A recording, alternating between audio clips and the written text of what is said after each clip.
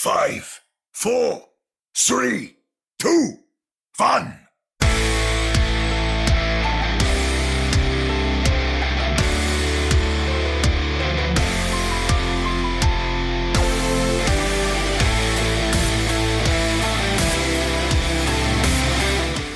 Welcome to another episode of the Ready Set Pwn podcast, your premier source for everything to do with the Vancouver Titans. I am Chris at Lightforce, joined virtually by Ani at OmniStrife, Sam at another Sam Chan. Welcome, gentlemen, to the podcast with the three voices that were not live streaming this week.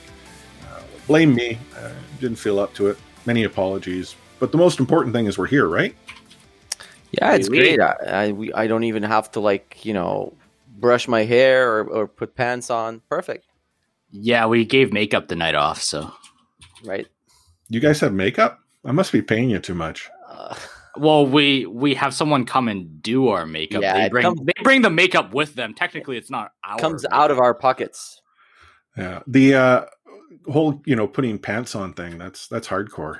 Technically speaking, if you do it like, the TV news does it, right? You don't know what they're wearing under the desk. In True. fact, they're probably not wearing pants. I wouldn't. Yeah. Was it one of the local broadcasters back in the day had his dog sitting on a pillow underneath the desk as well when he was doing the 6 p.m. news? I'd be that guy. I just don't have a dog. Well, one of the lesser known facts about this podcast is before every episode, I take the collar off my dog in case, his janglingness comes through and he runs through the door. So there's your tidbit for you. Yeah, top-notch back behind-the-scenes podcast value right there. Yeah, right? We think of everything. Yeah. But this week is going to be a big episode, I think. We have some special guests joining us shortly. We have Alteron and Chaba from the Nerf This cast, which for those of you who happen to speak French, you might want to check them out. They're a French language podcast based in France. They cover everything to do with the Overwatch League. But I figured, you know what? Considering the Vancouver Titans recently, a weekish ago, played the Paris Eternal, and then this week we'll be playing the Paris Eternal again. Why not get someone who probably follows the Paris Eternal a little bit closer to talk? And so they'll be joining us, as I said, in a brief moment. We're going to talk a little bit about the fact the Vancouver Titans actually have 2 matches this weekend, set those both up. There's a whole lot going on within the Overwatch League, stuff going on with the game itself. And one final thing before we go and throw it over to the interview to kick off the payload is that our podcast audience survey closes this Friday. So if you have not yet submitted your feedback to us, go to bit.ly/catchphrasesurvey. That's bit.ly/catchphrasesurvey before Friday. And if you're thinking, well, geez, which Friday are you talking about?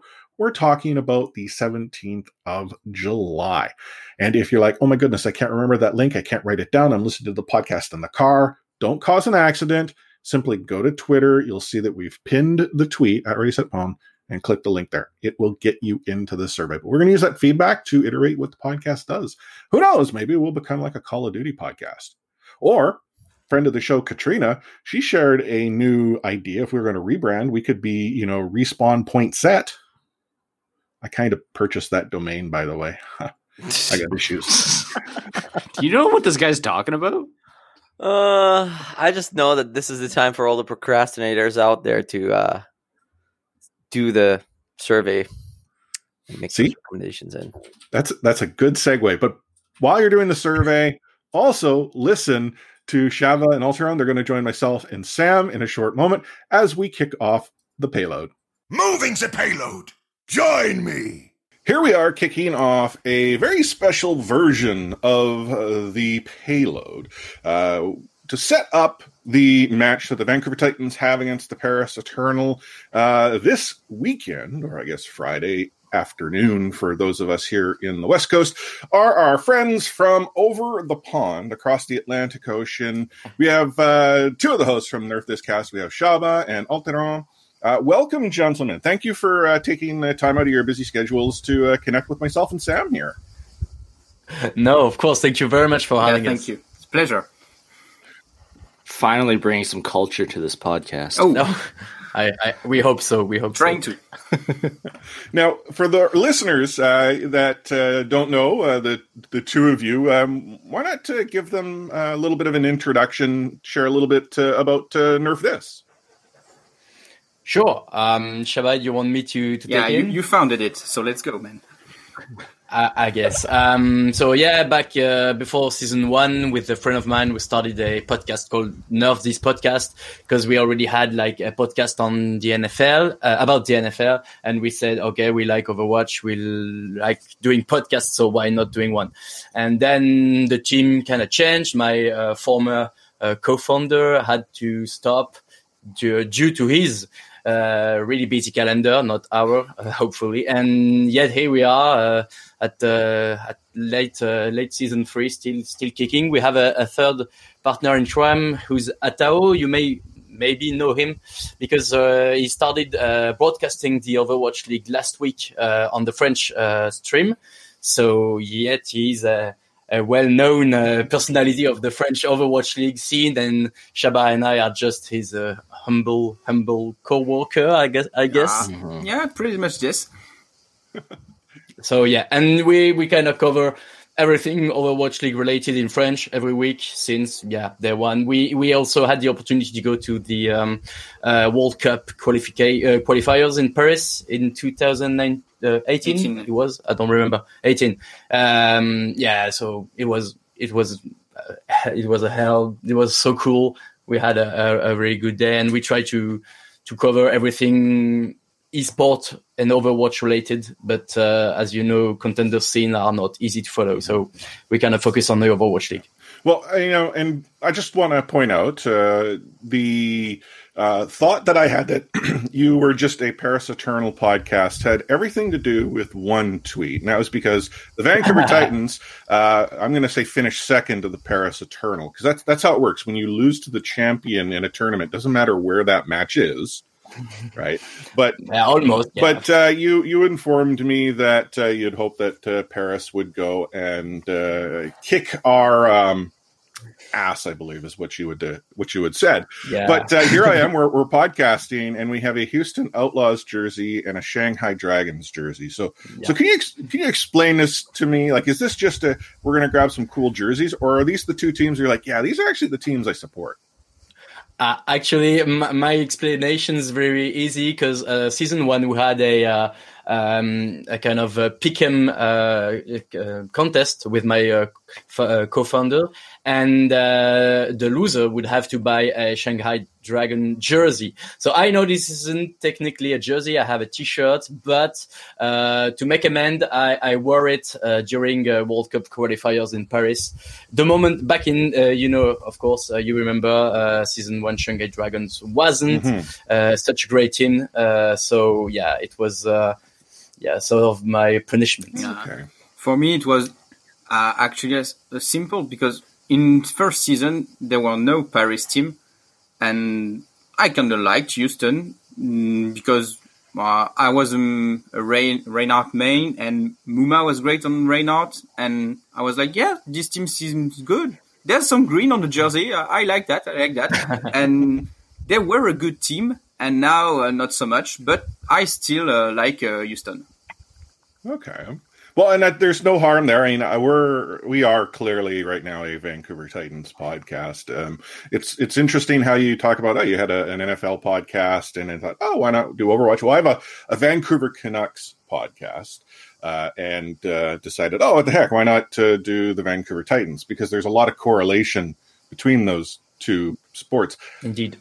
But no, again, welcome. Thank you for taking time out of your schedules. I understand that this is essentially a holiday weekend for you, so I'm hoping that we don't take you away from some well-deserved time with your families. So why don't we jump right into talk a little bit about the Summer Showdown? So I actually have a question for the two of you. What are your thoughts about this sort of tournament-style schedule we're seeing? So Melee Summer Showdown, I can't remember what the title of the one that we're going to see in August. Countdown Cup, yeah.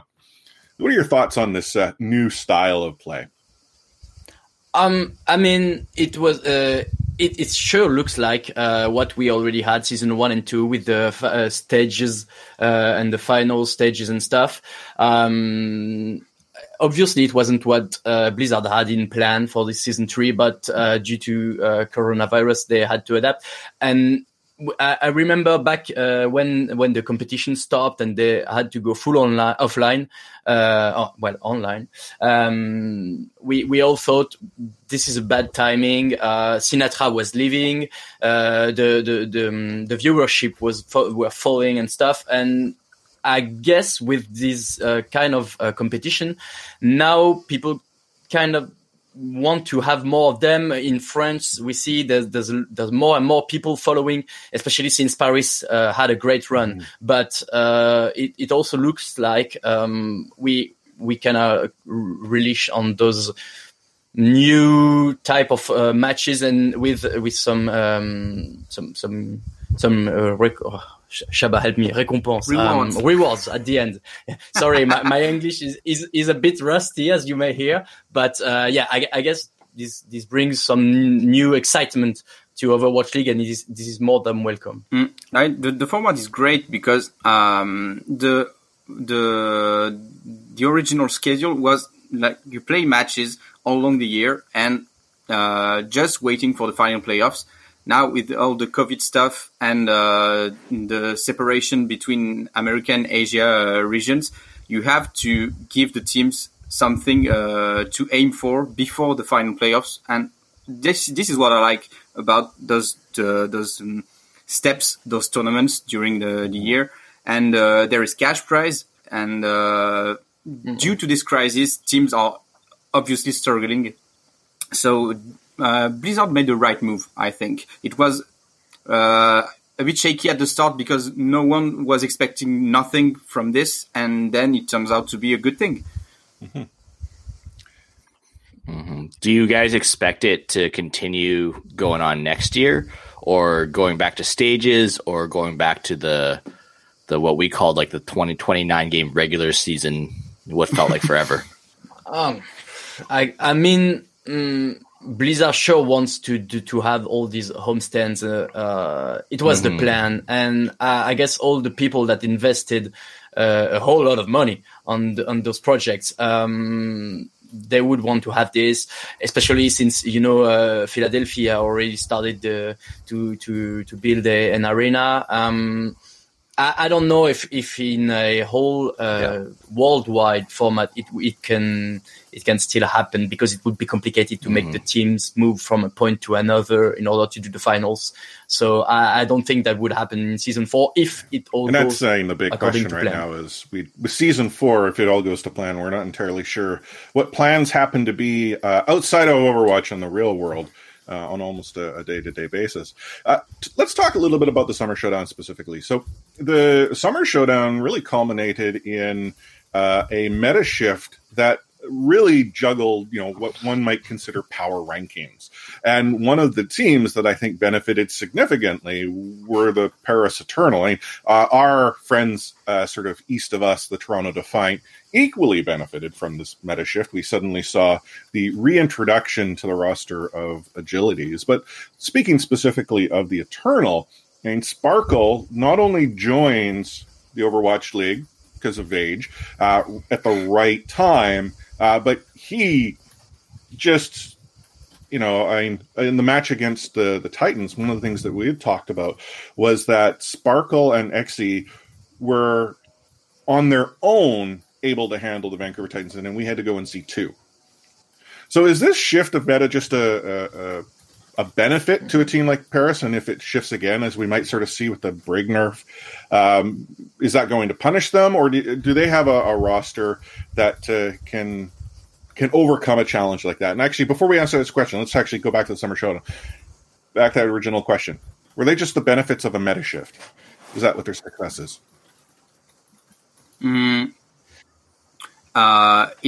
It is certain that Sparkle arrived at the right time, but the coaching staff of Paris made a really good job by making a good turnover with all the players. We saw in the finals or before in the tournament the arrivals of Soon and Nico for specific maps, and just to rest a little bit Sparkle and XE after the rough match against San Francisco, for example. But I think the coaching staff touched what was the best thing to do by rotating players, using them with their strength, like the Mei for Nico, for example. The only map where Sparkle played Mei, it was less effective than with the Frenchman.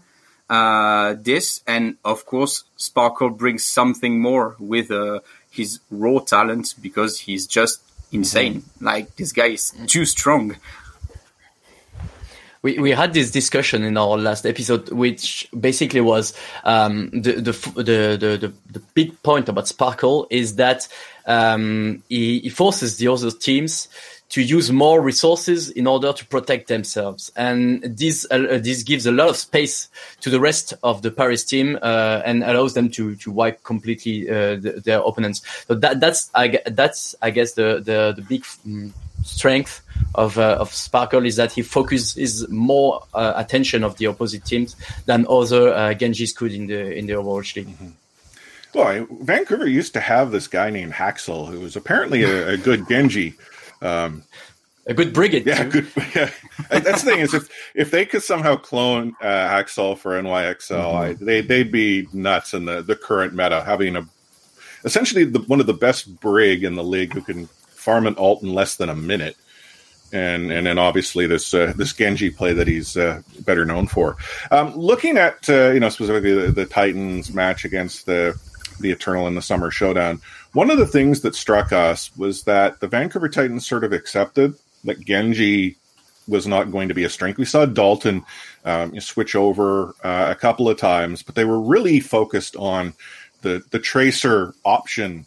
And this is something that we also saw from the San Francisco Shock in their match against the Eternal, where, okay, we're not going to necessarily go with Genji because we don't see it as a strength. We see Tracer as option. And we saw both times Paris was able to overcome. Do you feel, in your estimation, that there is a counter to this current Genji meta, or is it that just San Francisco and Vancouver might have been onto something and just couldn't execute?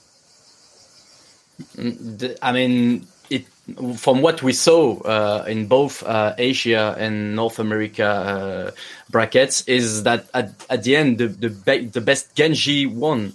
And you saw in Asia, Aileen, he both dominated Haxel and Fleda in the final. So yeah, you cannot avoid the Genji in this meta. It looks like, actually, I mean that's it. Paris' Genji was the best one, and even with Striker, who's like one of the best. Even maybe the best tracers in Overwatch League, it couldn't be enough. Mm-hmm.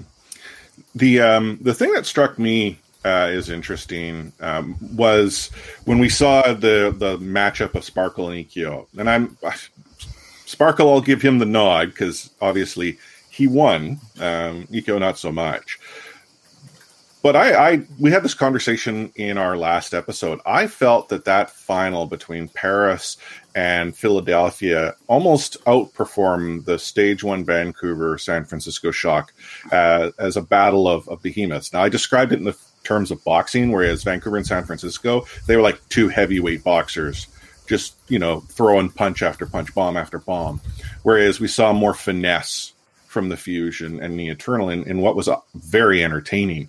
Am I right here in suggesting that it potentially was better? Because Sam, he doesn't actually agree with that. He thinks Titan's Shock is still the best.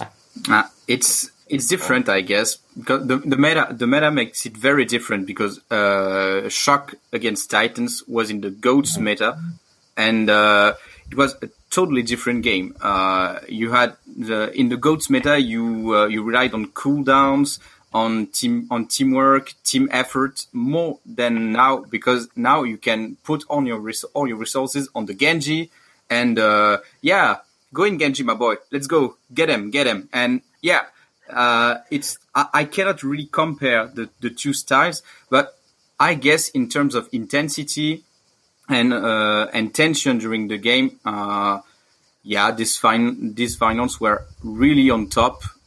with the Shock Titans match of last season because the two styles were equivalent in the meta that was played at each time. Thing is, with Paris, we as I say, Paris Eternal don't really have like a nemesis in the Overwatch League. Season 2, we kind of thought it was it could have been Atlanta Reign because of Dogman trash talks and stuff, and it could have been something. But I think since season 3, the big nemesis is really Philadelphia Fusion, especially since they also have Poco and the other French in Paris Eternal's team. They kind of tease each other before and after each game, so it brings something more. And yeah, today I think the matches between Paris Eternal and Philadelphia Fusion are always close and always spectacular. I wouldn't say I have to agree with Sam. I wouldn't say it's on the level. It matches the level of the Shock Titans, which really lasted the whole season. Let me preface this. Like, there's a couple of things there. I guess for me, I've always kind of felt underwhelmed by the Fusion in general, and for Paris. And I'm not just saying this because you guys are here. I feel like they can still improve. So to me, this isn't the peak, and at the same time, I can't say that the stakes are the same because we came up with Summer Showdown like a month and a half ago. So the emotional investment for me is not there, and I can even make an argument that this might not be the hottest match of the season because we did have, I think it was Seoul Dynasty and the Dragons do the reverse sweep, just and we've kind of already forgotten about it, right? Like that was a great Overwatch also. But are we going to remember this 4 months from now, 6 months from now? Are we going to compare it to other things? Like I'm not sure. I think both Paris and Philly still have an opportunity to do something that will make us forget about what happened here, right? But I mean, in this moment right now, it's like, wow, this is a really great game, and I'm not denying that. Yeah, I just accept that I'm right, Sam. It makes it We're going to come back to this 8 months from now. No, you know what? Actually, hearing this sort of discussion of the emotion invested, like right now, the Vancouver Titans and the San Francisco Shock are in completely different tiers, and maybe in different games. Yes, totally. But yeah, I guess I'm still bitter. Like I would love for nothing more than the Vancouver Titans to beat the San Francisco Shock, and I accept that they might not beat many other teams. But boy, I hope they beat the Shock. Even though let's be real, it's not going to happen anytime soon. So Summer Showdown, we have the culmination of tournament play, and I think to your earlier point, it is much more exciting sort of than what we had been seeing previously. Now, as Titans fans, we're a little bit jaded because we went for 2 months, Sam, without a match because of everything that was going on. And now, as a result, the Vancouver Titans are playing catch up, trying to play more matches. This introduces this concept of a Friday match, which we're sort of seeing a return to the schedule of. Now, the Vancouver Titans will be taking on the Paris Eternal this upcoming Friday at noon Pacific, which is, I believe, 9 p.m. your time. So 9. Yeah, 9 so I mean, I know it's in prime time. First of all, Titans playing Eternal makes that easy for anyone who might be regionally based in France to watch that match. But for us here on the west coast of North America, we're a little bit like, well, do we take lunch and watch the Titans, or because many of us would be working?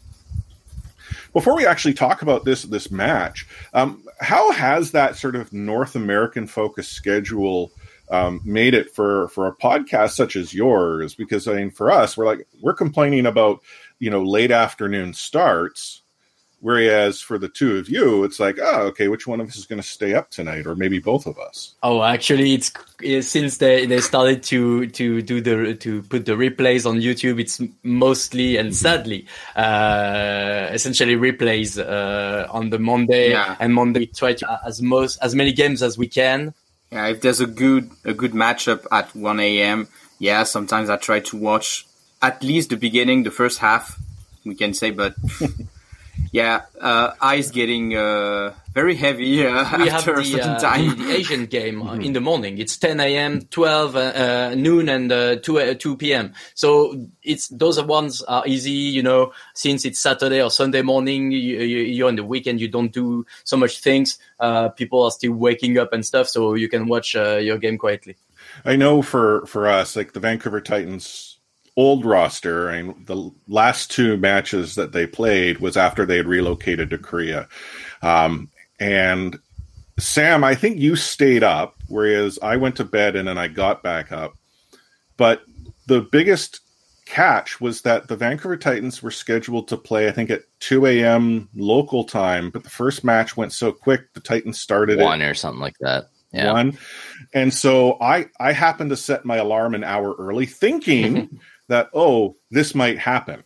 Our co-host, Omni, he woke up at 3 a.m. when the Titans had essentially lost. Because it was that first of all, that was that quick, and those two matches were horrible.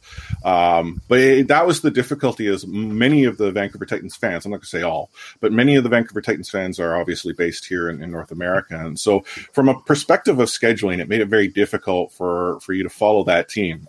Didn't consider the replay concept, but I was so accustomed to Twitch last year where waiting for the VODs to get uploaded and shared was and trying to find the right match on the bar. Where does it start exactly? I remember. Exactly. Yeah. No, if there's one benefit to the use of YouTube, is it's a whole lot easier to watch a match you're interested in, and find that point in time when something were to occur. Let's talk a little bit about the match this weekend. So we've got the Vancouver Titans taking on the Paris Journal. They're going to kick off the road to, or the countdown to the Cup, or Cup Canada. I can't remember. I'll get the name Countdown eventually. Cup. Countdown Cup. I'll get it. Countdown Cup. Yeah, by October, I'll get that wrapped around. We're going to see the introduction of the new patch, or the current patch, in which the primary shift was Brigitte. So her essentially armor packs no longer give armor, which I guess we can now actually call them cookies or what have you, because that's all they happen to be. Is this going to change the meta as it exists? Like, I still see Genji as being, a relatively, well-powered hero. There might be some maps, obviously, situationally, but the lack of armor, is that going to slow this down, or is Paris still going to be functionally in a good spot, going forward? And I'm discounting the fact that they still have some serious firepower on the bench. Indeed. I don't see Paris changing too much. Maybe not for the first game against Vancouver. Because you can still have Anna and Baptiste playing in the back lane. Baptiste is still a real strong hero, and with Anna you can have the Nano added to Genji's blade, which is obviously a huge combo. So I don't think Paris has a plan to change something. Maybe we'll see. Maybe they'll switch more and put some more Nico or Soon playing, but maybe not for the first game. I don't see them trying that. No. The one with a particular style with the Genji, and I don't see any reason why they would change that, because yes, there is a patch with Brigitte, but their Genji comp worked a lot during the showdown, and why not trying for the first match of seeding? Let's go with it again. And if we lose, we focus on this for the next match, and we see what is strong, what is not. The thing that occurs to me, and this is just again, sir, from our Titans perspective, is that the Vancouver Titans themselves could almost, in certain cases, sort of force the meta to shift slightly. We argued about this actually on our last episode. What we were getting at was that the pick of Gibraltar seemed odd for the Titans when they could have gone and forced Junkertown. People like, well, Exi could have gone and had all those sniper lanes. But if there's one thing we've actually seen the Vancouver Titans benefit from, is sniper lanes themselves, because they'll actually roll out the double sniper. They'll roll out the Widow and Hanzo combination. Shockwave has already shown that on ping, he's still a phenomenal projectile. And Dalton, who's not on ping, is equally as good. I feel that the Vancouver Titans could possibly force the Eternal to almost fight at their level that way. And do you see there being any benefit for the Titans to try to do that? Or would the Eternal, now that this is not a tournament, simply say, well, we're going to go with our game plan, win or lose, we're not too concerned? Because obviously placement meant very little in the Summer Showdown. Eternal proved that. Speaking of the Vancouver Titans, DPS player, where the hell is Tsuna? Because you guys were supposed to have a French player on your roster, and we are eager to see him every week, but we don't. What happened? So, I mean, Shockwave. I won't claim to know, Tsuna, let alone Shockwave prior to them joining the Vancouver Titans. But the way Shockwave has been playing and the way Dalton has been playing, it's hard to see Tsuna finding his way into the lineup. Now, obviously, scrims also factor a lot into it, but I think one of the struggles that Tsuna has is that he and Dalton have very similar hero pool. And I think Shockwave provides more versatility. So if he's going to find his way in, it's for Dalton. And Dalton has yet to have arguably a bad match. So I think it then comes down to scrims. Okay. So I was avoiding the question first. Sorry. Oh, no. No. I mean, I think, if Tsuna were to find, and this is the other thing, you have Shockwave on ping, KSA on ping, Tsuna on ping.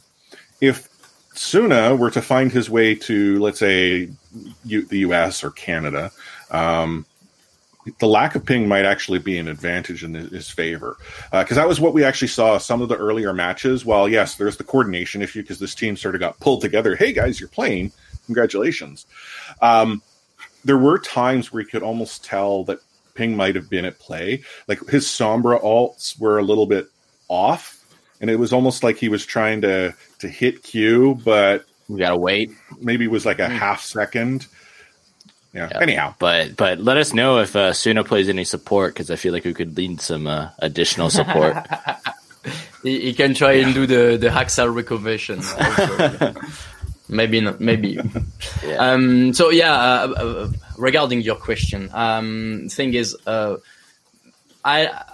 indeed, if once again Dalton try and go on the full on Tracer, Paris will have the answer, and Genji is actually still stays, I think, way too strong. Mm-hmm. So if Titans try and go on that ground, it'll be difficult. But maybe they have cyclically practiced.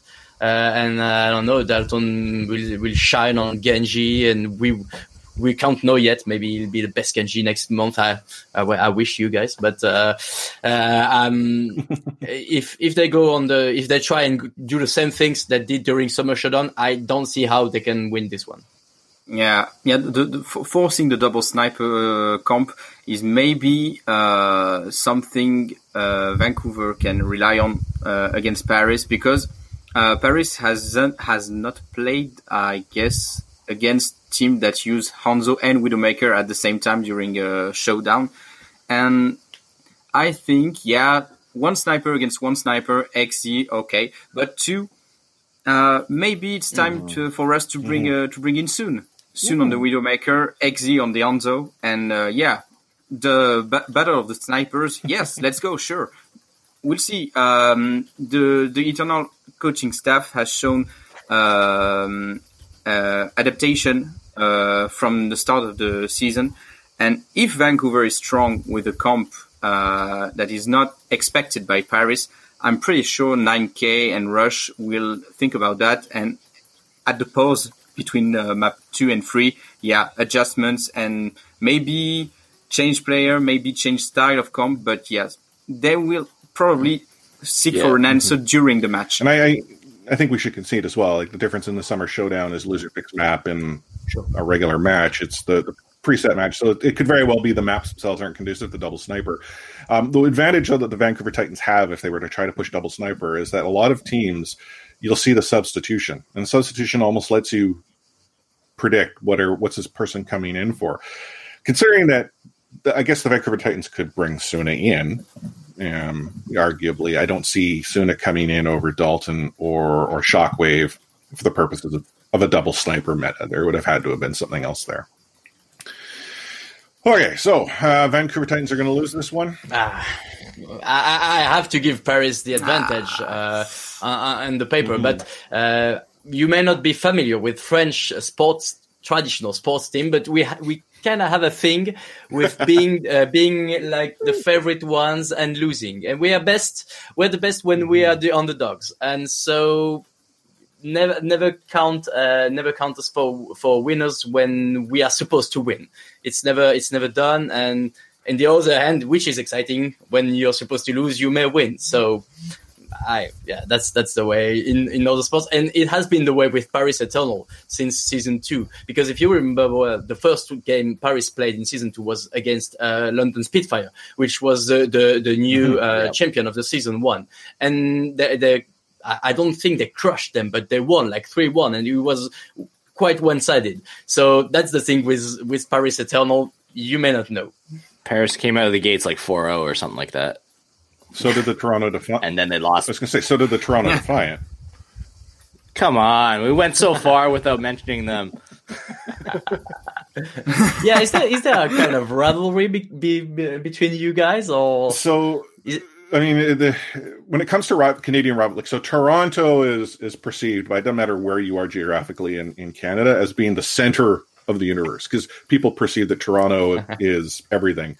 All of our domestic television channels start with Toronto news first, unless it's our regional channel. So there's this sort of already, cultural, I don't like Toronto built in. And then specifically when it comes to sports teams, Vancouver is perceived as West Coast. Toronto, even though it's not even on the East Coast, is considered East Coast. And so it's the West versus East rivalry. As far as the Overwatch League is concerned, we're actually probably friendlier to the Toronto Defiant than we're supposed to be. But I think the equivalent, or the best equivalent I could compare it to, is just kind of like the French football team versus the English football team. It's a different scale, of course. I think it's very different. It's two different countries, but I think that's the best equivalent I can come up with. If you ask people here, some might describe Toronto and Vancouver as two different countries as well. Yeah, but at least they both speak French, because when I went to Montreal, there was this preseason baseball game between the Blue Jays, Toronto Blue Jays, and the Boston Red Sox, and the people, they were cheering for Boston, and I was like, come on, guys! You can at least cheer for Toronto because they're the same country. No. They're from Canada. We're from Quebec, which is totally different. I was, okay, I give up. Yeah. Never mind. Yeah, no, and being that game was in Montreal, they would have probably still had a number of Expos fans. So. Oh yeah, right? You bet. And the Expos would not be cheering for the Blue Jays in any shape, way, or form. So. Maybe not yet. Anyhow, as we look to wrap this segment up, again, thank the two for joining us. I know we were, on short notice making it happen, but I wanted to sort of give you an opportunity to share, with our listeners, any final thoughts, anything that you wanted to let them know if they're looking to maybe practice their own French language skills and listen to your podcast, what they might be able to expect. Well, what they may be able to expect, a lot of, I would say a bad word, but a lot of fun for sure. And we don't pretend to be experts or expert analysts or stuff. We just love watching Overwatch League games, and we kind of feel frustrating not being able to speak with someone about those games. So we gather up and we do our podcast every week. Sometimes we try to have someone from the French desk when one of us is missing or can't make it to next episode. So you may hear some familiar voices if you're accustomed to listen to the French international for the French stream, which would be weird, but why not?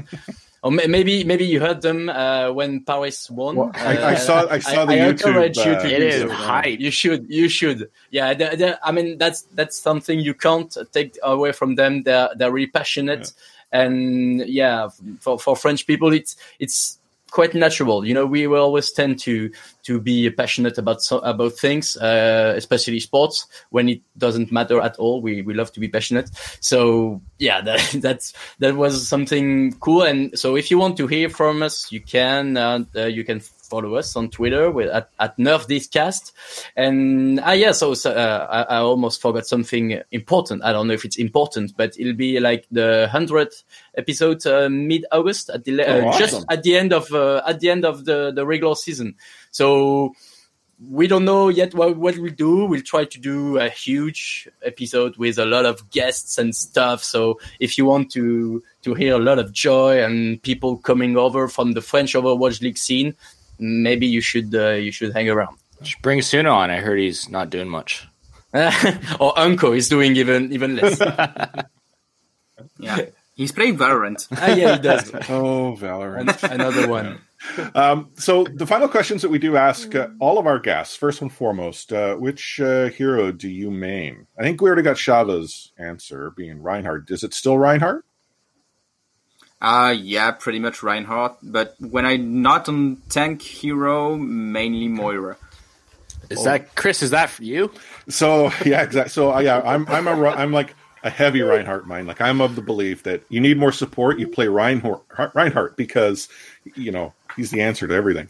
I also play Moira, and if you were to say you played Junkrat, then now you get the full set. Yeah, I mean, he was a season 1 Houston fan. He's got to be a minor Junkrat fan at least. I've got the Jake skin on Junkrat. That's it. But when I play DPS, very rare because you cannot tag DPS if you want to tag a game fast. Yeah. I play Mei. And the funny thing is that back in Paris for the World Cup qualifiers, Jake actually was in Paris because he was doing like the broadcasting for the games, and we had the opportunity to see him, and he recorded a little jingle for the podcast. And sometimes in our episode, you may hear, "Hey, this is Jake from the Houston Outlaws. You're listening to not Touchdown. That's my other podcast. Sorry, not this podcast. Oh my god." Sorry about that, guys. That's the other ones, which I also try to do some jingles with players, but that's not the point. So if you want to hear our podcast, you may hear Jake, but that's the only player, not French player, that we have. Gotcha. Very nice. Yeah. And Alteron, and so me playing, it's been a long time since I played, but I was playing Reinhardt too. But thing is, since I played with Shava, it's complicated. Wow. No, I love to play D.Va. D.Va was I think D.Va is the character I played the most, with the Fury's skin from London Spitfire, of course. Cool.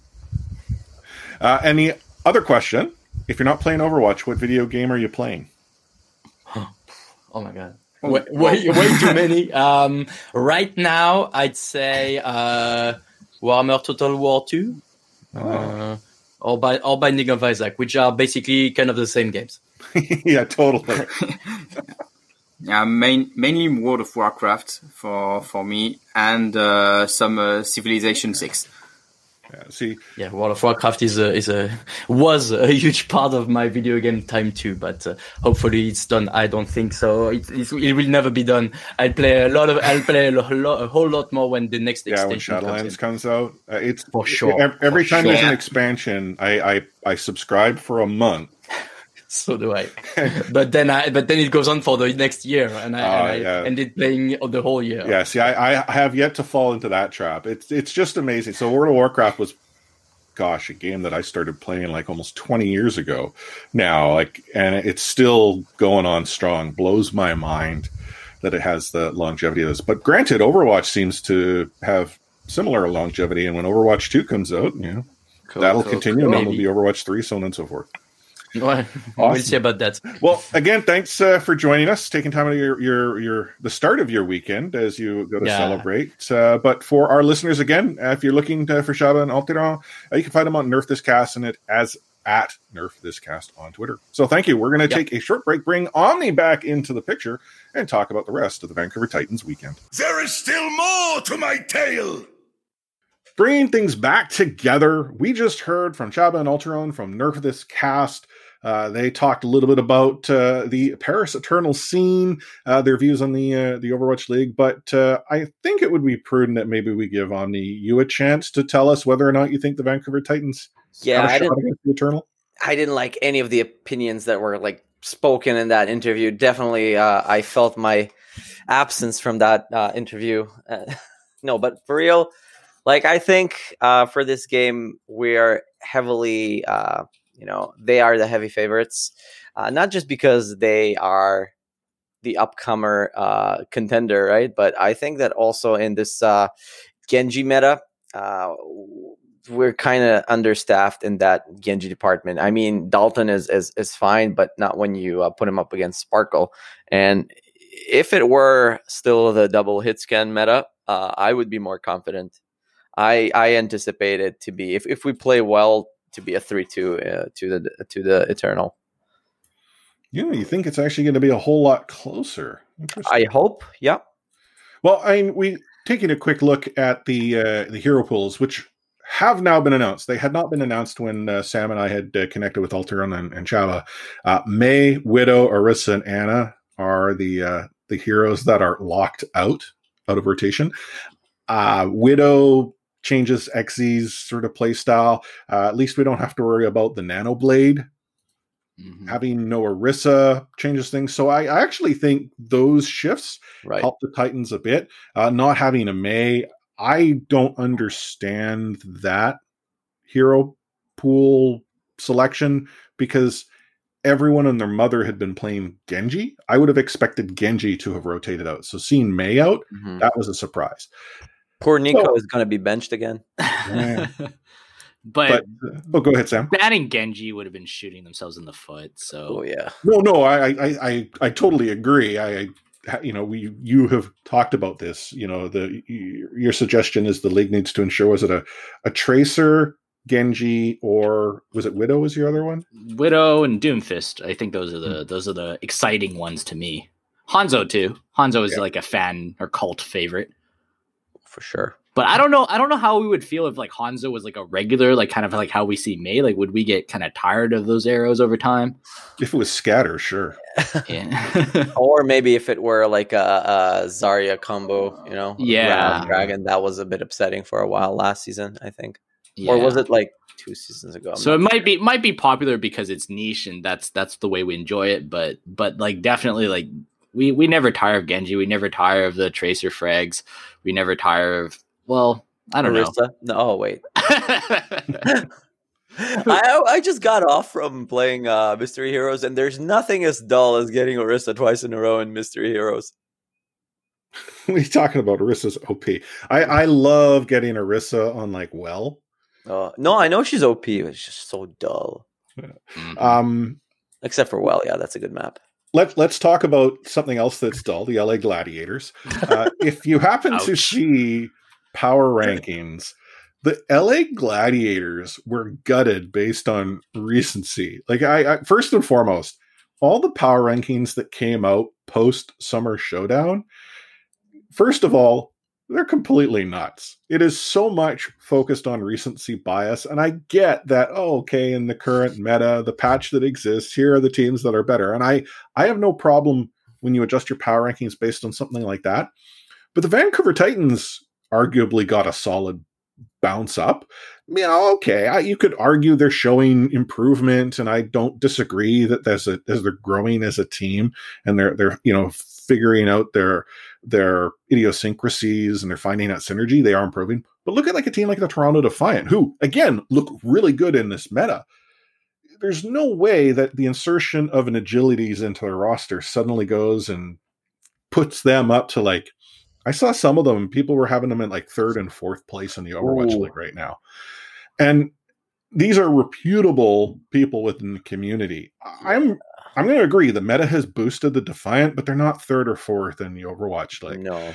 But conversely, the Gladiators, some had them down, closer to the Vancouver Titans when it came to ranking. And that too, in my mind, is a little bit harsh because the Gladiators aren't a bad team.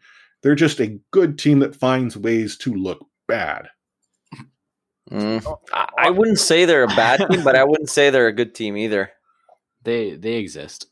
Yeah, they remind me of the Defiance sometimes when they kind of find a way to lose to worse teams, and they're constantly disappointing me. And I don't really know what is it about them that makes them do that. Maybe there's some internal turmoil in there or some issues that we are not aware of, but they definitely should be playing more. And back to your point about power rankings and recency bias and how high people place the Defiant and how we're no longer like placed 20th in every power ranking. And I believe a lot of it has to do with expectations, because if you look at the on paper rosters, right, teams like the Defiant, teams like the Gladiators even have a lot of recognizable names, people with past success in the Overwatch League, definitely. So I think that just by underperforming or overperforming, that's kind of like what gets those knee-jerk reactions, and nobody really knows what's going to be with most of these games. Fair enough. I just, we joke about our power rankings powered by science. We did them at the start of this season. Yeah. And then I think I single-handedly blame us for everything that's happened to the Overwatch League, because it was our power rankings that just broke the system. The curse of the league. There's no Light Force curse or Sam curse or Omni curse. It's the there is a Light Force curse for sure. That's real. And how foolish are you guys all going to be when the Titans finish 5th for the season? Ooh, that's a bold statement. That's what I had at the beginning. That's true. Not impossible, technically. Depending on how we look at these, like the power rankings at the end, like. End of season, is it end of season standings or is it playoffs? So much to unpack there. Let's talk a little bit about the actual match, though. Vancouver Titans are facing the LA Gladiators. If you look at the teams purely on record, the Vancouver Titans, they have a losing record, but it's not as bad as it once was. The LA Gladiators once had a winning record, and now it's a 500. So one team seems to be moving one direction, another the other. One is off a loss to Washington as well. Hey, put some respect on those justices. Sorry. They're not 20th either anymore. No, that's true. That's Boston's spot. Okay, I look at this, and this is the match of the weekend that I would say the Vancouver Titans have a real chance at winning, but I still feel it's 3-2 Gladiators. I think a lot of it depends on the psyche that they step out of the Paris game. If they play well against Paris, if they give them a good fight, we might come on top. If we get demolished and straight up like swept under the rug, which I don't think we're gonna be, I kind of feel like we're gonna beat the Gladiators. Titans matchup was actually pretty interesting. They, like I said, constantly find ways to lose. And if we analyze their roster, their desperation might cause them to play a bit better against a team that they should beat. But if you look at their past, games against teams that are below them, they often not do that.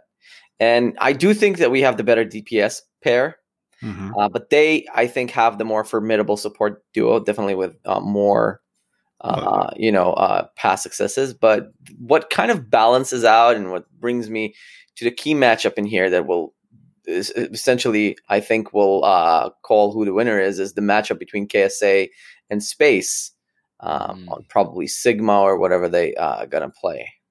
And that's do you think like Ryan Sigma?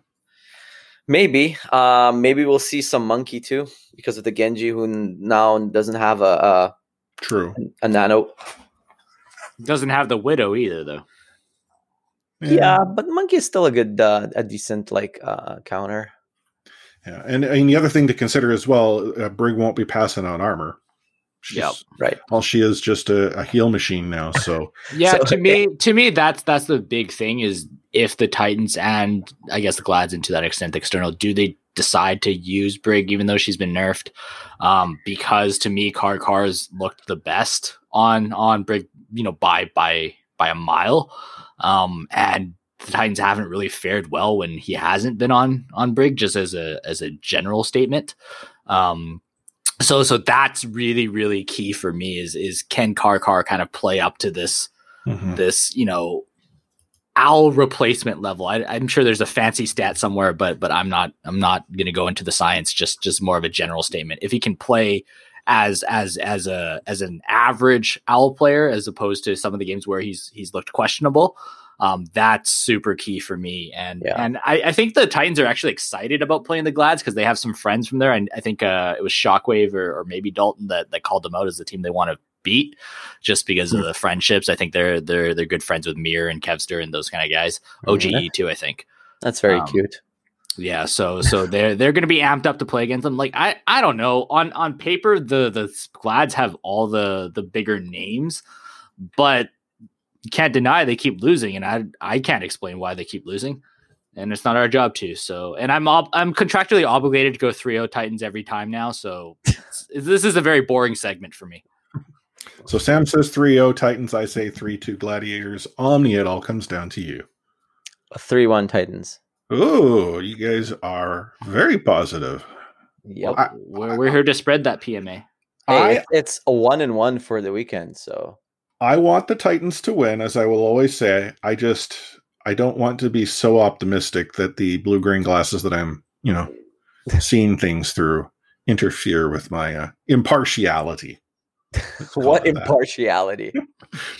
I'm trying to be an honest podcaster. It's our podcast. We don't need to be impartial. We can be partial.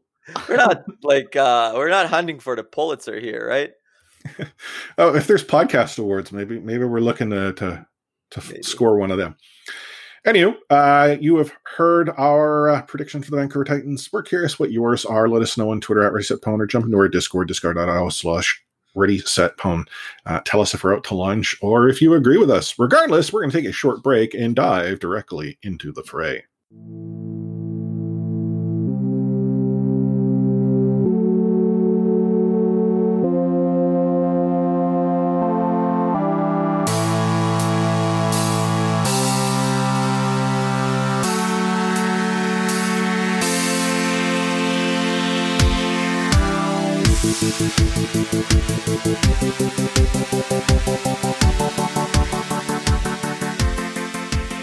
Back into the fray. There wasn't a week that was, so let's dive directly into the week that will be. As we already said earlier in the payload, the hero pool for weeks 24 and 25, so that is this current weekend as well as the subsequent weekend, no May, no Widowmaker, no Orisa, no Anna. Now, who is playing who? Well, kicking off the weekend, which actually will be a Friday afternoon, is your Vancouver Titans in Paris Eternal at 12 noon Pacific, followed by the Houston Outlaws at Dallas Fuel at 2 p.m. on Friday. Then we fast forward over to Saturday in the wee hours of the morning. 1 a.m. it's the Hangzhou Spark and the Seoul Dynasty. At 3 a.m. it's the Guangzhou Charge, London Spitfire. 5 a.m. it's the Chengdu Hunters and the New York Excelsior. And then again at noon, but this time at least on a Saturday, is the Vancouver Titans and LA Gladiators, followed by the Washington Justice, Toronto Defiant at 2. 4 o'clock is the San Francisco Shock, Boston Uprising. And at 6 p.m., the LA Valiant and the Atlanta Reign. On Sunday, no APAC games. It is simply NA, and that is the Paris Eternal taking on the Toronto Defiant at noon on Sunday, noon Pacific. The Atlanta Reign, Florida Mayhem at 2 p.m. and the Boston Uprising at LA Valiant at 4 p.m. Pacific. When it came to actually predicting the matches of the week or weekend, both myself and Omni suggested you might want to tune in to the Washington Justice as well versus Toronto Defiant match. I also said you should watch the Defiant again on Sunday against the Paris Eternal. And then Sam, he chose the San Francisco Shock Boston Uprising match because you know how Sam is. I'm not going to acknowledge redemption arc of the Shock. Yeah, totally. That you wrote "I kid" in your choice. You think they have a shot? Who Shock? Do you think the Shock has a chance against Boston? I don't know. If they work really hard and they go to all the team meetings and attend all the practices, yeah, I think so. If Violet stops looking at YouTube videos during practice. Exactly. It's so rude. Man, so, Justice Defiant, I chose that one because, one, I think the Justice are a better team right now than their record suggests. That said, I don't think they have a chance against Defiant. In the meta as it sort of exists, I think Toronto is the better team here. Ooh. No, I said they don't have a chance. Yeah. I think Toronto wins this clearly, but I do think the Washington Justice are now a better team. They're kind of like last year's Washington Justice, where going into stage 4, suddenly they're like, oh, we're not that bad anymore. But by then it was way too late. I kind of feel this Washington Justice team is starting to come into their own. Sam, correct me if I'm wrong. I think your reaction was because of the phrasing of having a chance. I think it's a much closer game. I think the Justice are going to upset the Defiant. Really? If we're all things considered, yeah. Oh. Defiant have a history of disappointing. I mean, like this is a really weird look for the Defiant to be, because I think by any account, even so-called haters, Defiant would be the heavier favorite. But I don't know. Like I like how the Justice are rounding out talent by, like, you know, just body by body. They have the talent. They just haven't performed, right? So. Well, but look at the Justices. The improvement we saw from the Washington Justice over the past sort of few weeks had everything to do, and specifically looking at the Summer Showdown, the Nano Blade. It wasn't just the blade. It wasn't just the nano. It was the combination. Mm. Now, look at the Defiant with a very similar meta. I think that Defiant have agilities who can play the Genji better than Tuba can, and Genji, not requiring a nano who isn't even available, still provides more utility. That's a bold statement to make. Yeah, so I think Tuba is better than agilities. Really? See, then that might be the difference here for me, as I see agilities as clearly better than Tuba. Very arguable, and I'm not here to like defend Justice or whatever, but I feel like Tuba's been just sitting on the bench playing Genji for like a whole season, while he did nothing for 6 months through COVID, through lockdowns, through all of that. So he's ready to just come and kill. Agilities, to me, like I would never take him to the bank. He does have a very good Genji, and we've seen it in years past with whether it's a Valiant or Team Canada or whatever, but he's always been kind of like, just when you expect him to be, great, he doesn't show up. And then when you forget about him and you're like, oh, Agilities is not owl level, then he shows up again. Like he's so hard to predict. So he's the Taimu of Genji. Yeah. Like it's just really difficult. And I'm not really knocking him I guess I am knocking him, but I don't, not in like a super deep way. Just like, I want to see him do well on a consistent basis. Sure. Okay. Well, then here, I'll ask you this, Logix or Stitch? I'm biased, so I can't. And also, we've already talked about Logix as well as being maybe not as inconsistent as Agilities, but he's had his fair share of moments where one time you think he's an all-star, and another time you can't wait to get rid of him. I'll take Logix. See, and I'm leaning Logix, not because I have anything against Stitch. We have truly not seen enough of Stitch. It's unreal that an entire season went by for the Vancouver Titans, and we saw him like not even a handful of times, and then the opportunity to see him in the current season. But you got first-hand view of Stitch. I did, and his carry, unfortunately, was not strong enough for the likes of you and I, Sam. If it was Logix, you would have gotten that second point on Junkertown for sure. We didn't even get the first point. Yeah, but if it was Logix, you would have gotten second. But not the third. Oh, man. Omni, so I mean, again, you said it was the match to watch. Similar reasons, just thinking a different result? I just looked at the other matchups and I didn't like them as much. That's very valid, actually. Yeah, I did it by elimination. So, okay, I actually chose the second match saying Defiant Eternal. Again, soft spot for Defiant, and as we've probably come to figure out, I often will choose them as the match to watch if given an opportunity. And that's how the second wave of the Light Force curse Well, I really wish the Toronto Defiant and Paris Eternal were meeting up with sort of the previous patch. I still think the Eternal are the better of the two teams, but I think that's a lot closer in the previous patch. In the current patch, I believe the Eternal have the edge here, like clearly have the edge. I'd say in any meta. Even GOATs. Well, yeah, Paris. Well, okay. We actually talked about this, as you heard in the interview. I mean, the Toronto Defiant and the Paris Eternal in the first week of GOATs in Season 2 of the Overwatch League were both doing really, really well. and then stuff happened. Well, Somehow yeah. they both lost that game. It feels like. But with their current roster, they are very strong. Fair enough. But again, who knows whether we'll be right or wrong. I just know that I'll be watching the two Canadian teams play quite a bit this weekend. Just as an FYI, I was looking ahead at the schedule. The Vancouver Titans have a 3-match weekend coming up where they'll play a Friday at noon, a Saturday, as well as a Sunday. So A back-to-back-to-back. yeah, a whole lot of Titans action. These Tune in. Crims. Get those tokens. The other news coming from our friends out east, and this isn't so much news per se from our friends out east, in so much as news about our friends out east, like how I sort of position that there, is that the team is going to be building a esports, or I guess not team, let me qualify that. Overactive Media, the parent company, is going to be building an esports focused facility to actually, build this sort of concept that the Defiant, I don't know what the Call of Duty team is off the top of my head, or the Mad Lions, Ultra, thank you, can all play out of. With, I think it was just over 10,000 seats is what they were looking at. Yeah, 8 to 10. Yeah, 8 to 10.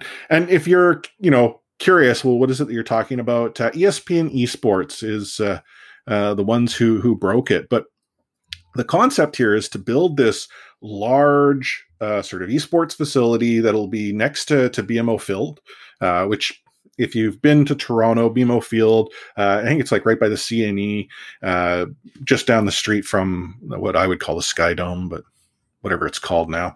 Rogers something, right? Yeah, Rogers something. But the baseball field. The concept is sound. And they're definitely going down this sort of path towards actually building something like this because they've hired people who can coordinate with the government to ensure that, what gets built is one, probably done with maybe a few taxpayer dollars, but to ensure that it, happens. Because one of the things that has to take into consideration, building downtown can't be cheap. And there's probably zoning implications that also need to be dealt with. But this is pretty big news. Yeah, I think it's incredibly exciting and like will most likely be downplayed, but this is actually huge for Canadian esports overall. I think the kind of backers that OAM has had to get this thing built is a huge commitment, not only by obviously Overactive Media, but also by the city of Toronto and to some bigger degree Ontario itself. That esports is here to stay, and there's monetization methods down the line. And I think what's even like a bigger deal for me, the nerd part of all this is that right now events in public spaces are not exactly a hot commodity, right? Like every sort of, not even just sporting, just venue in general is bleeding money, and they're still able to get the deal done now, which to me is like a really positive sign that there's a lot of belief that whether it's the teams that come into play, whether it's hosting future things like worldwide tournaments, whether it's a Fortnite tournament or the Invitational for Dota or whatever it is, like there's a consistent source of revenue with enough proof points that this is going to work in downtown Toronto. So this is a big thing for all esports fans. So we should all be excited. Yeah, I'm just happy for the organization as well, and props to the friend of the podcast, Adam Adamu, and he seemed to have the proper mindset of taking it, esports seriously and for the long run, really. So I'm excited for them. Well, and consider sort of esports organizations in North America. Very few were building their own sort of sport-specific facilities. Not to suggest that they don't exist. Case in point, at West here, we've got the gaming stadium.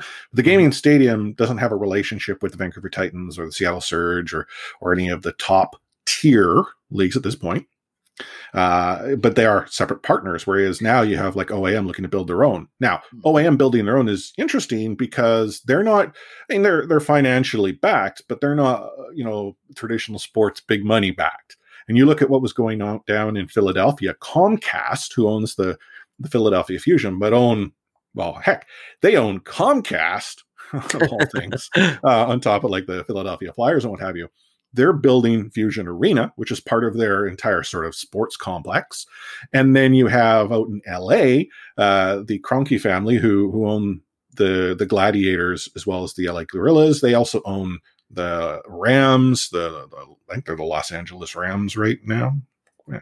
They've changed their names a few times, and I don't follow the NFL close enough to remember. Again, big traditional sports money. That would be equivalent to the Aquilini family saying, hey, we're going to build our own esports specific stadium in downtown Vancouver. There's money behind that can sort of help cushion the blow of that investment. OAM, again, has financing, and it sounds like based on this ESPN report, they've brought in another partner who is built up within Canadian real estate. So that does help. But again, I think it speaks volumes to their long-term view of esports, whether it be the Overwatch League, Call of Duty Legacy, whatever. They see this as being a good investment to make. We're going to have to get Adam on, I think. Once this news comes out, we'll have to get Adam back on and see if he can give us the juice. Give us VIP passes to watch the Ultra play whoever it is that the Ultra play. I look at Call of Duty, and I if it wasn't so frenetic, I might play the game, but I can't keep up. These kids too good. At least in Overwatch, I can hold down M1 and I at least contribute with Reinhardt. Fair enough. But that kind of led me to kind of thinking, and I do know that the Titans org at least explored this possibility. I know on the Vancouver and maybe more political side, that's not something that they're currently looking at blowing a bunch of money for in terms of venues, but I'm sure it passed their mind, and it kind of just led me down this kind of interesting actions. Where do you think it would be if we were to host our own kind of 8,000 foot stadium? Because I only thought of one place, and it's not exactly downtown, but I'm pretty sure Chris is going to read my mind. Okay, well, so I would if I were to predict. So the first place that I would suggest is downtown, but it would have to be on the property that the Aquilini family already owns just outside of Rogers Arena. So for those that don't know, there's a parking lot that they actually own the land to. Eventually, once the viaducts are gone, that parking lot will be developed, and they could probably put an esports facility in there and then have offices, condos, or whatever above. I could see that happening. The other logical place in my mind is actually heading out towards Surrey. Oh, really? So you didn't read my mind. I thought PNE. Yep. Maybe. That's what I was thinking. See, the problem with PNE, and it's not that I don't think it's a good idea. It's that land would require government involvement. I believe the PNE lands are owned by Pavco. Which is, for those that don't know, essentially the provincial government has a company that runs all of the some of the provincial lands, PNE being one of them. Yeah, I think I kind of got sold on the Toronto idea that the fact is near BMO Field. There is Swan Guard there. So I think to build out that ecosystem, sorry to cut you off, but to build out this ecosystem, I think it has to be correlated with things that are non-esports as well. And I kind of liked that concept. Sure. And so just to correct you, because that's what I like to do. Empire Field is what's by the PNE. Swan Guard, that's quite a bit distant south in Burnaby. So just, know your sports fields. I could also recommend, I think there are a couple of mansions down here in Richmond that are pretty vacant, and they could host an event of 8,000 people easily. You're probably right. They are. Are you recording in one? Oh, man. That's you can tell I'm overpaying Omni because he's currently in this one on number 6 road that's 1 million square feet. Yeah, busted. I'm squatting down in this monster of a mansion. Anyhow, big news coming out of Toronto. Again, it's nothing official yet. It is reported by ESPN. Again, Jacob Wolf, and ultimately he's extremely reputable. I'm not questioning that this is not going to happen, but we haven't seen anything through official channels quite yet. Now, whether or not related, and I'm simply dropping the tweet here because it came through my timeline, Adam did drop, wow, heard plans for one of our leagues today that will blow your mind. And so I'm like, oh, like poof or kablooey? And he responds with a gif of like a nuclear explosion. So I'm now kind of like, part of me is like, is it owl related? if it's Call of Duty or CS, whatever, that's cool too. But if it was owl related, it'd be kind of neat. New owl bubble. Yeah. Everybody go live inside the new stadium for the next 12 months. Oh, hey, it can be done. So back to the actual Overwatch League itself. Let's talk a little bit about some player movement. So the only team that's really been busy over the last couple of weeks is the Guangzhou Charge. They first announced that, is it WYA, like Waya? Sure. I don't know. I can't say I know the pronunciation of the name. That's good enough. Has visa issues, so he cannot play. As a result, instead of having them just sit around not do anything except play ladder, they've put him on a 2-way contract to allow him to play in contenders. So that'll allow him to develop as a game while, again, visa issues are sorted out, which could very well take until next year, the way the pandemic is going. Mm-hmm. And being that they were putting him onto a 2-way, for some reason or another, they also decided they wanted to give a player such as Crystal a second chance, and they signed him to a full contract. And they actually shared in the tweet that we believe he's ready to commit to being a professional Overwatch League player and everyone deserves a second chance type deal. So people are like, interesting. That's kind of neat. And that was subsequently followed by news today that the parent company of his previous team, Bilibili, is taking him to arbitration looking for over $2 million in retribution. Now, one, if Overwatch League players make anywhere near close to that much money, wow. Second of all, I don't think they do. Third, I know that when it comes to arbitration, you always sort of start with a number, and it's possible that through mediation the number might change, but that's a lot of coin. They'll probably meet somewhere between $2 million and $0. But that's a good number. Somewhere in between gets to a big number still. We talked a little bit about this when the Vancouver Titans were going through some of their issues, and one of the things that the three of us had said is it's important that these esports players have representation and get sound advice. Reports are, Crystal, whether or not sound advice was provided or had representation that could tell him how to be, may not have taken that advice because did some crazy things such as, I need to go home, I'm not feeling well, I'm not doing well, I need to focus on my health, and then focused on other things. So this doesn't bode well. And on top of that, the fact that it's sort of taking place in China means I can't even begin to guess what that world of arbitration would actually look like. Yeah, I'm just glad that he's already kind of associated with another organization. Maybe they'll take some of that onto themselves. I'm not sure. That it doesn't bode well for him. You don't mess with Bilibili. That's true. Speaking of Guangzhou Charge, they also announced a 3-year partnership with Herbalife Nutrition.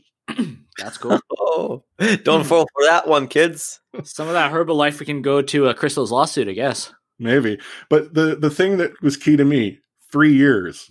Oh, so is that, a sign that Al's going to be around for 2 more after this? I mean, we take what we can get.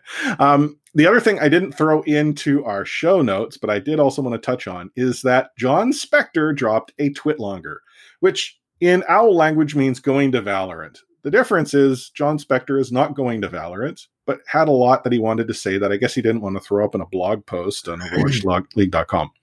So what did he talk about? Well, he talked about tournaments, playoffs, and hero pools, the 3 topics. And I'm going to simplify this. You can go find the twitlonger and read yourself. The tournaments are something that he's acknowledging they're seeing quite a huge following of. The viewership is going up. People are quite psyched. And we've talked about it too. The May Mayhem finals, the Summer Showdown finals, they've been really compelling. The tournaments have shown us some really good matches. So they're actually thinking of how they might be able to go and take that format into 2021. While at the same time also providing for homestands. So they're apparently reevaluating sort of these plans, and, things will be shared when things are shared. Playoffs, they're talking about playoffs this season and what that will functionally look like.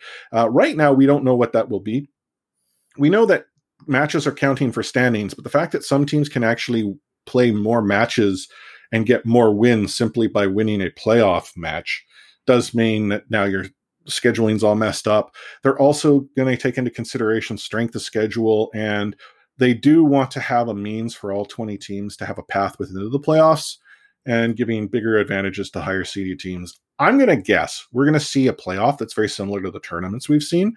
The difference being is there's going to be more play-in matches that will occur, and the higher seeded teams will probably have to wait longer to play.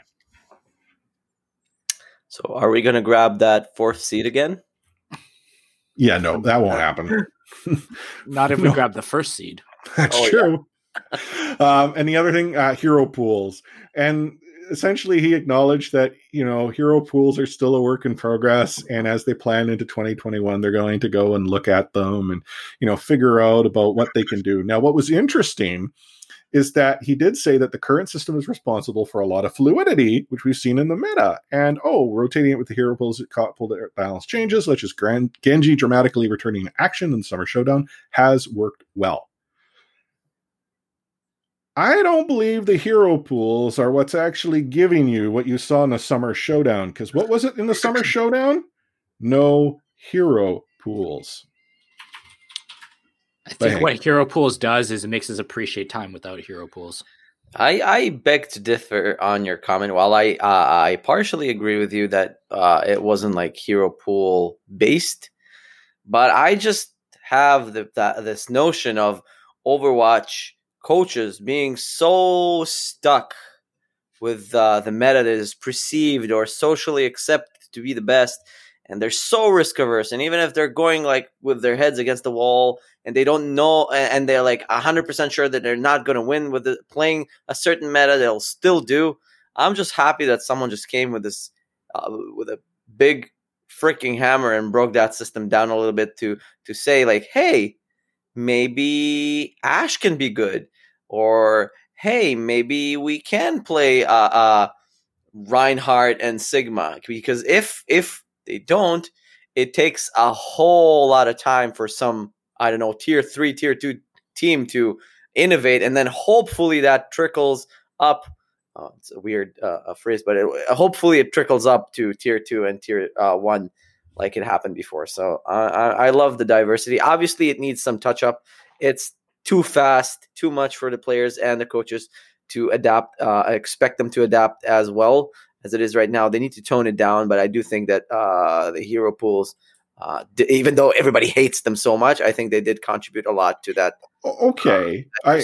I can see your point there, but I just look at what he's saying specifically and then showcasing the Summer Showcase as the example. It's like a does not equal statement.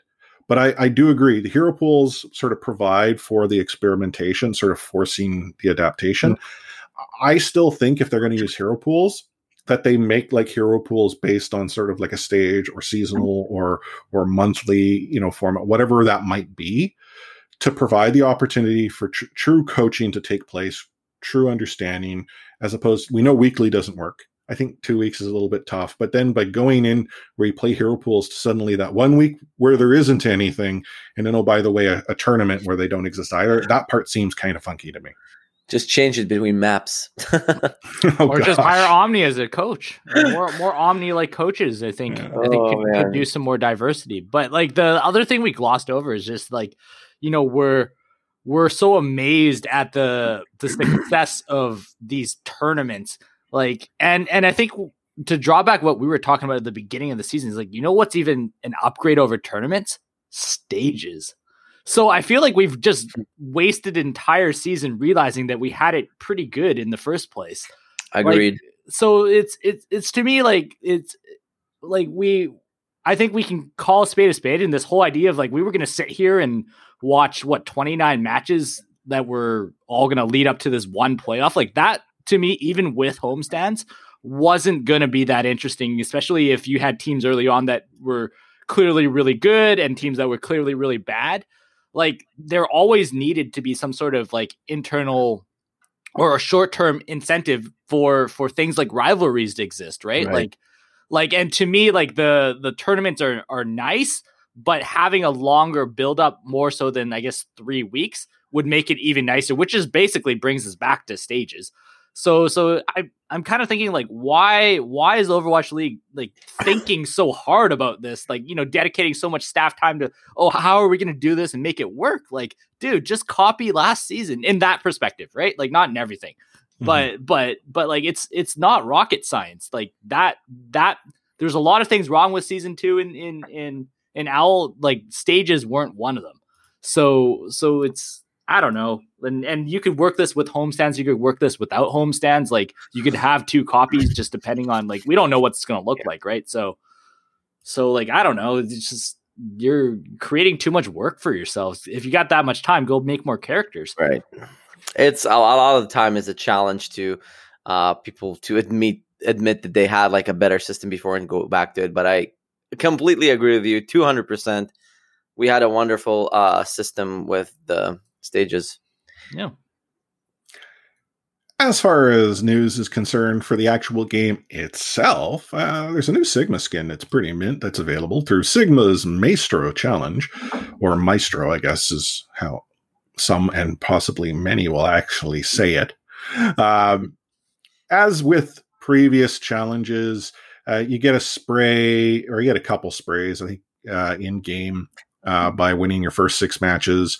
And then if you win 9, you then get the Sigma skin. And then if you watch some streamers on Twitch, you can actually earn essentially in-game cosmetics as well if you watch so many hours. I always find it funny that despite the Overwatch League having the agreement with YouTube, in fact, Activision Blizzard's esports properties all have an agreement with YouTube. This challenge still has us going to Twitch because Twitch has the technology that YouTube has yet to figure out.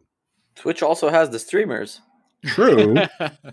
But I would think that like Google would be like, hey, how can we make this work? Like, I think there's obviously more at play. Yeah. Like, drops are the greatest example. How it took so long for our token drops to actually occur to watch the Overwatch League. And the solution is watching through the Overwatch League app or through the Overwatch League website. Like, the fact that that's the solution tells you there are problems on the Google side that they can't seem to figure out, or maybe just don't have an appetite to even try to tackle. Yeah, it's a low priority bug. But the skin, the Sigma skin, I actually think looks really good. I'd say it's a top tier skin in the game. Yep. Does he have like I like the emote as well. It's really, really amazing. Did you check that one out? No, I haven't seen the accretion rocks around him. It has its own like theme that plays in the background. It's really nice. Oh, sweet. I will check that out the moment we get off the podcast.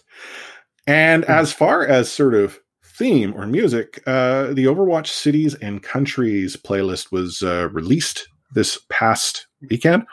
You may be thinking, well, what the heck is this? Essentially, it's the music on all of the different maps.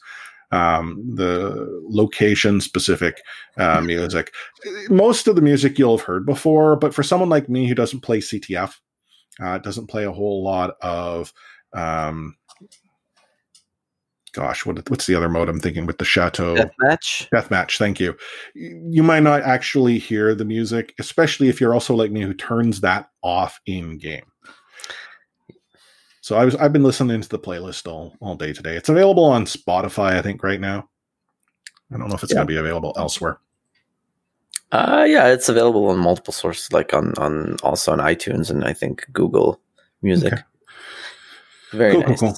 Well, the good thing about Spotify, you just listen to it for free, no ads, for some reason. Anyway, here we are, end of an episode, pretty big one. We had our interview with Altiron and Shaba from Nerf This Cast. So again, thank you, gentlemen. And if you want to check them out, it's at Nerf This Cast on Twitter. And while, yes, they do speak en français, if you do follow the language, they're definitely worth a listen. But any final words of wisdom that you want to share with all of our listeners there, gentlemen? Parrots can mimic any phrase, but they can't do recent songs due to copyright issues. Oh yeah, parrots would get DMCA'd fast. That's why I don't see much of them around anymore. You know, if you're streaming here, whether it's on Twitch or YouTube Gaming or on Mixer for the next like 2 weeks, and your parrot, who's good friend of yours, sitting back there, starts chirping away, maybe like blinded lights or something like that, are you going to get DMCA? Because you're responsible for what the parrot's doing. Just select Twitch Sings from the game list, and you shouldn't have any problems. So if I'm streaming Overwatch, but I have Twitch Sings playing in the background, does that make it okay? You can try it. I won't do it. That's true. We'll nuke your Twitch viewership, not ours. Yeah. And any final words from you there, Sam? Nope. Au revoir. Au revoir. Anyhow, for me, again, thank you for tuning in each and every week. If you haven't done so already, my hope is that you've clicked the subscribe button. We played around with the idea of introducing another team into the payload. We dropped a few sort of remixed RSP logos. Omni here does some phenomenal work, and he did that on, was it 5 minutes notice, I think I gave you?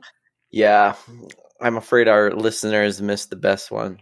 That's true. That is true. I haven't dropped that one. Maybe our patrons will actually get to see it. I'll drop it into patron chat. But the San Francisco Shock one was obviously the worst received of them. People did not like that. The best received was actually the New York Excelsior hybrid. Right. So far we've had a Toronto Defiant hybrid, we've had a New York Excelsior hybrid, we've had a San Francisco Shock hybrid, we've had a Paris Eternal hybrid. Technically speaking, we could also hybrid this podcast. So again, maybe there is space in the payload. As far as our podcast audience survey is concerned, again, closes on Friday. So if you haven't actually completed it, take that opportunity by going to bit.ly/catchphrase survey. Again, Friday is the 17th. If you don't provide us your feedback by then, that's not to suggest it's too late. It's just not as easy, because then you're actually going to have to send it to us direct, either in Discord, discord.io/ReadySetPwn, on Twitter @ReadySetPwn, Facebook, facebook.com/ReadySetPwn, or by email, feedback@ReadySetPwn.com. So, with all of that said, on behalf of Omni at OmniStrife, myself, Chris at Light4, Sam at Another Sam Chan, you'll sign this magical episode off with those 2 words you've been waiting for the entire time. Catchphrase.